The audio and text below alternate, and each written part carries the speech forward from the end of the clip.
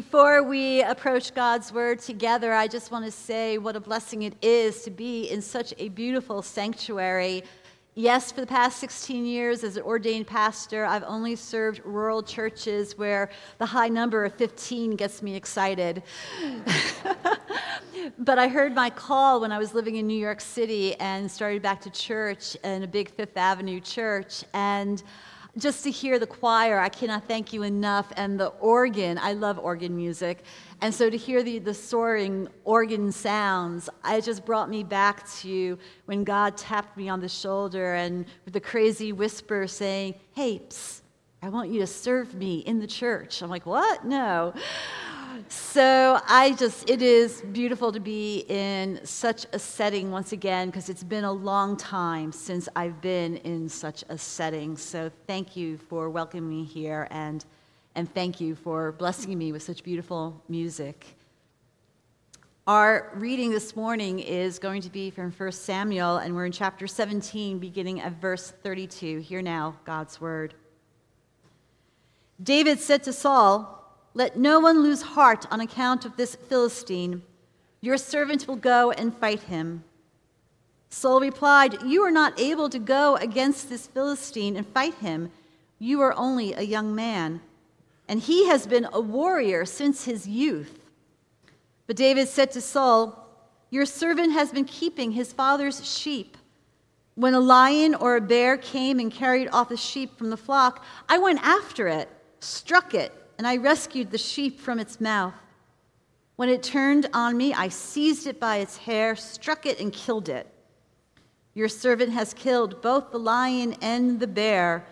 This uncircumcised Philistine will be like one of them, because he has defied the armies of the living God. The Lord who rescued me from the paw of the lion and the paw of the bear will rescue me from the hand of this Philistine." Saul said to David, "Go, and the Lord be with you." Then Saul dressed David in his own tunic. He put a coat of armor on him and a bronze helmet on his head. David fastened on his sword over the tunic, and he tried walking around because he was not used to them. "I cannot go in these," he said to Saul, "because I'm not used to them." So he took them off. Then he took his staff in his hand, and he chose 5 smooth stones from the stream. He put them in the pouch of his shepherd's bag, and with his sling in his hand, he approached the Philistine. Meanwhile, the Philistine, with his shield-bearer in front of him, kept coming closer to David. He looked David over and saw that he was little more than a boy, glowing with health and handsome, and he despised him. He said to David, "Am I a dog that you come at me with sticks?" And the Philistine cursed David by his gods. "Come here," he said, "and I'll give you your flesh to the birds and the wild animals." David said to the Philistine, "You come against me with sword and spear and javelin, but I come against you in the name of the Lord Almighty, the God of the armies of Israel, whom you have defied. This day the Lord will deliver you into my hands and strike you down and cut off your head. This very day I will give the carcasses of the Philistine army to the birds and the wild animals, and the whole world will know that there is a God in Israel. All those gathered here will know that it is not by sword or spear that the Lord saves. For the battle is the Lord's, and he will give all of you into our hands." As the Philistine moved closer to attack him, David ran quickly toward the battle line to meet him. Reaching into his bag and taking out a stone, he slung it and struck the Philistine on the forehead. The stone sank into his forehead, and he fell face down on the ground. This is the word of the Lord. As I mentioned, I've only served rural churches, and one of my first churches was on the border of Vermont in upstate New York. And I wasn't there very long, but we created an after-school program called Faith-Filled Fridays.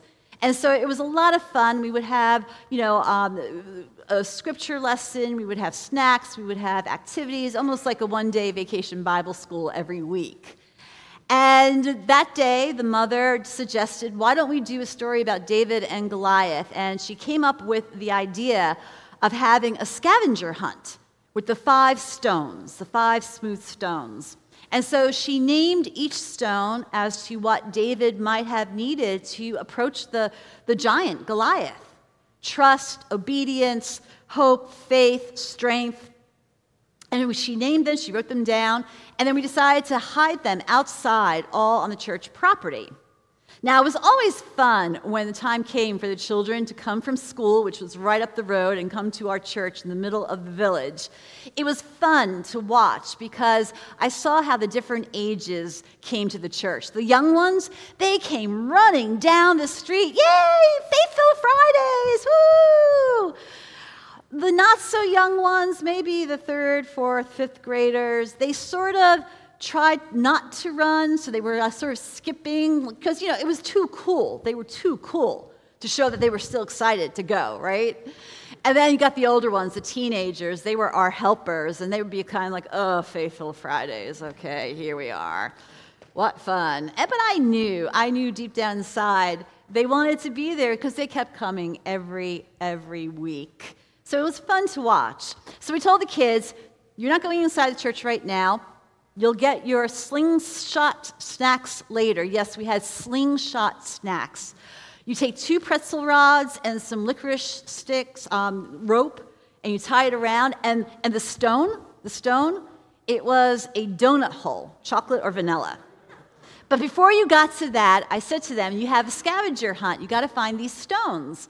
And we told them that the stones were named. So it began. The kids got so excited, and you hear them running around, and you hear the excitement when a little boy reaches up onto a tree branch. I have strength. And you hear other people, I found courage. I found trust. And it was just going on, and the excitement, and they're screaming, and they're finding the stones. So I looked at my watch, and we're right on schedule for everything else we had to do. Well, all of a sudden, there was a lull. It started to get quiet. And they're like really looking around, and they're looking in the bushes and the weeds, and I'm like, how many stones have you found? And they screamed back, 4. And I'm like, which stones have you found? And they named them off. I said, well, you have one more stone, one more you need to search for. That's when one little boy asked, Pastor Donna, what's the name of the stone we're looking for? And I shouted, you're looking for faith. Now, mind you, they're outside. Now, mind you, it's a small rural village. The part I didn't tell you is that the Methodist church was 2 doors down from me. And everyone in that rural village gets their mail at the post office, which I didn't mention was right across from the church. And lo and behold, that very moment, who decides to get her mail? The Methodist pastor. The kids are running around the yard shouting at the top of their lungs, we can't find faith. Oh my gosh, that's horrible. Really? We've lost faith. Oh my gosh, where is it, faith? Where are you? Faith! Faith! Oh my goodness, and one boy finally shouted, Pastor Donna, we've lost faith. I stood there on the step of the church, looking over at the post office, and there was the Methodist pastor looking back at me with a big smile on her face. And she gave me a little wave, and I gave her a little wave. And then I said, kids, come on in. We're over. We're done with this now. Come on. But we haven't received faith yet. You don't need to find faith, I shouted. I finally got the kids in, and I could only imagine what the church sign on the Methodist church would be changed to. Lost faith at the Presbyterian Church? Come join the Methodists, 10:30. So we went on with the rest of the lesson, and you know what? We never found that faith stone. It perplexed us. The mother and I that made those stones and hid them, we could not find that stone. And for the life of us, we have no idea what happened to it. The mother has a beautiful theory, and she said, perhaps without us realizing it, someone in the village found it and didn't know what it was all about and picked it up. Pastor, isn't it nice to know that there is someone in this village who found faith and who's walking around with it? It is really a nice thing to think about, isn't it? I mean, that's why we are all called to shine our Christ lights, to lead others to faith, to give someone who we don't even realize might need faith. And so I like that we never found the faith rock. But I have to admit, I have a problem with the David and Goliath story. It is a popular one to share with children in all religions. It's not just in the Christian faith, but in all religions, they have the David and Goliath story, which tells us that it's a universal problem trying to tackle our giants. They're out there, those giants, those problems, those obstacles, those things that loom over us, that threaten us, that make us fearful. Doesn't matter how old you are, there's always a giant in our life that we seem to need to tackle. I have a problem with the story, not because it seems to be so violent for children. I have a problem because we always focus on the victory, don't we? We always share with the children that moment that David is victorious, like, yes, the giant fell, yay! And we focus on the winning. But we never seem to touch on the part of the story that we just gloss right over. That part where David prepares himself to face the giant. And I think it's that part of the story that we need to really teach our children how to prepare, what to do when that giant comes into your life. Scripture tells us that Saul wanted to put David in his armor. Come on, little boy, come here. Here's the helmet that's too big for you. Here's the shield that's too big for you. Strap on that sword. And it's quite comical how David couldn't walk around in it, isn't it? I can just imagine this little boy with this big armor on him and clanking around, hitting into things. And David had enough sense to say, no, this is not the way it's going to be. Not the way it's going to be. And that very fact that he took that armor off is a lesson for us as well. That when we are facing a giant, isn't it true that so many people want us to put their armor on? They have advice for us, right? How to do it. Here, you have a giant to face. I'll tell you what to do. Come here, and I'll share with you. And we never turn to God first. We don't know how God wants us to face a situation. We're always putting on or facing our challenges in a way that perhaps our mothers taught us to do, or our fathers, or whatever. And it might not fit the situation. It might not be what God is asking of us. So don't put on somebody else's armor. It's a lesson that we never share with the children. It's a lesson that we as adults don't remember. Don't take on someone else's armor. It's not going to work. And the other part that David did to prepare to fight his giant, he went to the stream. He went to the stream and he reached in to get the 5 smooth stones.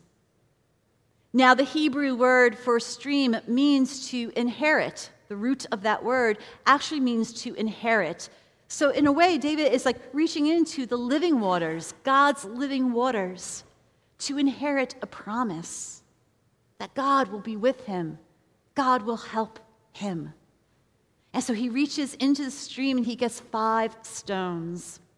Now, why 5? Scripture doesn't tell us exactly why 5 stones. A lot of people would say to me, but Pastor, yeah, I want to know why it was 5. Because if we are to have such trust and faith in God, if David had such trust and faith in God, wouldn't you just have one stone?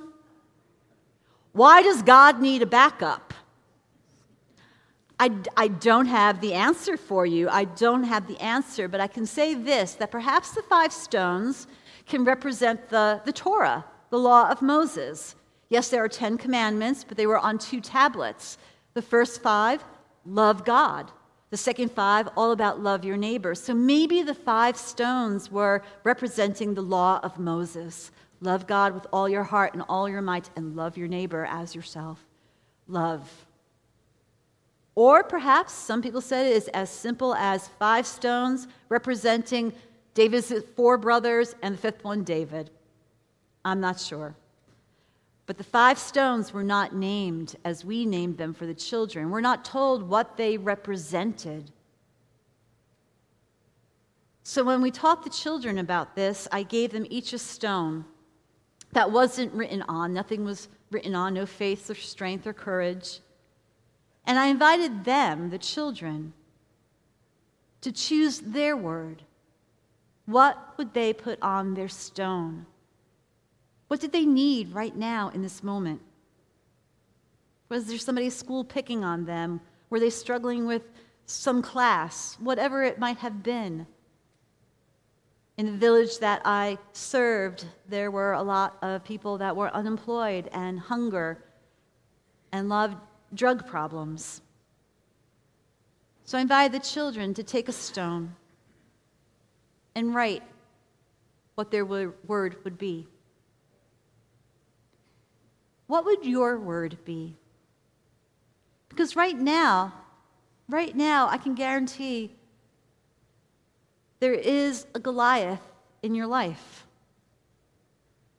I know I have one right now. There's always giants that we need to overcome. There are always giants that we need to battle. The giant of fear for tomorrow, the giant of how am I going to care for my elderly parents, the giants of how am I going to pay the grocery bills, the giants of just the world, how crazy it is, and all the fighting and safety for our families and our children. There's always something in our way that is going to weigh us down. There's always something that is there asking us to confront and stand tall, but not with armor, not with a sword, not to retaliate, not to sink down to other people's levels and shoot back hateful, hurtful words, but to do what David did, take off the armor, be vulnerable, put your hands into the living water, take that stone, name it, and then bravely face your challenge, face your Goliath, knowing that the battle is the Lord's. You come with a sword, I come in the name of God. What would your stone be named this very day? What do you need to face your Goliath? Whatever it is, know God will provide. A few years later, I left that church, and one of the little boys that were part of Faithful Fridays, he was on a hike, and he found a stone. And so for my goodbye gift, he came to my office one day, and he said, Pastor Donna, I want to give you something to take with you. And I opened it up, and it was a stone.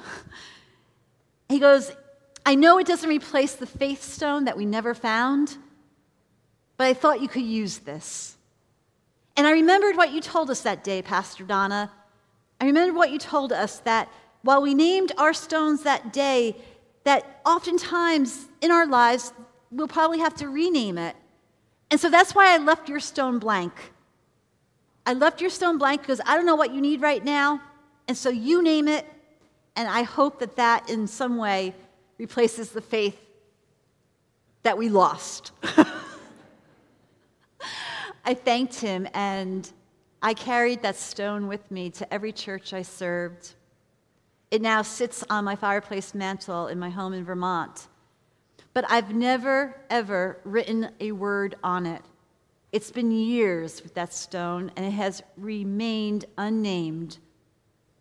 Because I realized many times in my life, I've needed different things from God. Right now, I think it's courage.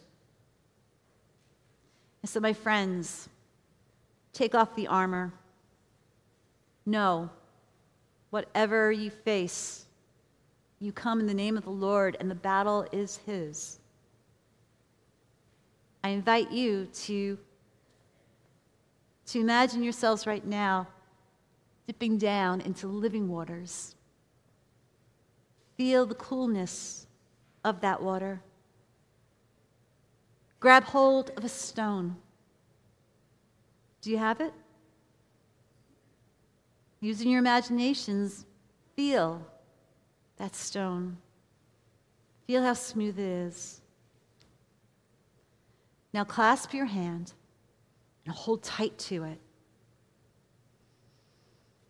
And name it. Name what you need right now from God. Name it. Be bold. Ask, knowing God will answer. Thanks be to God. Amen.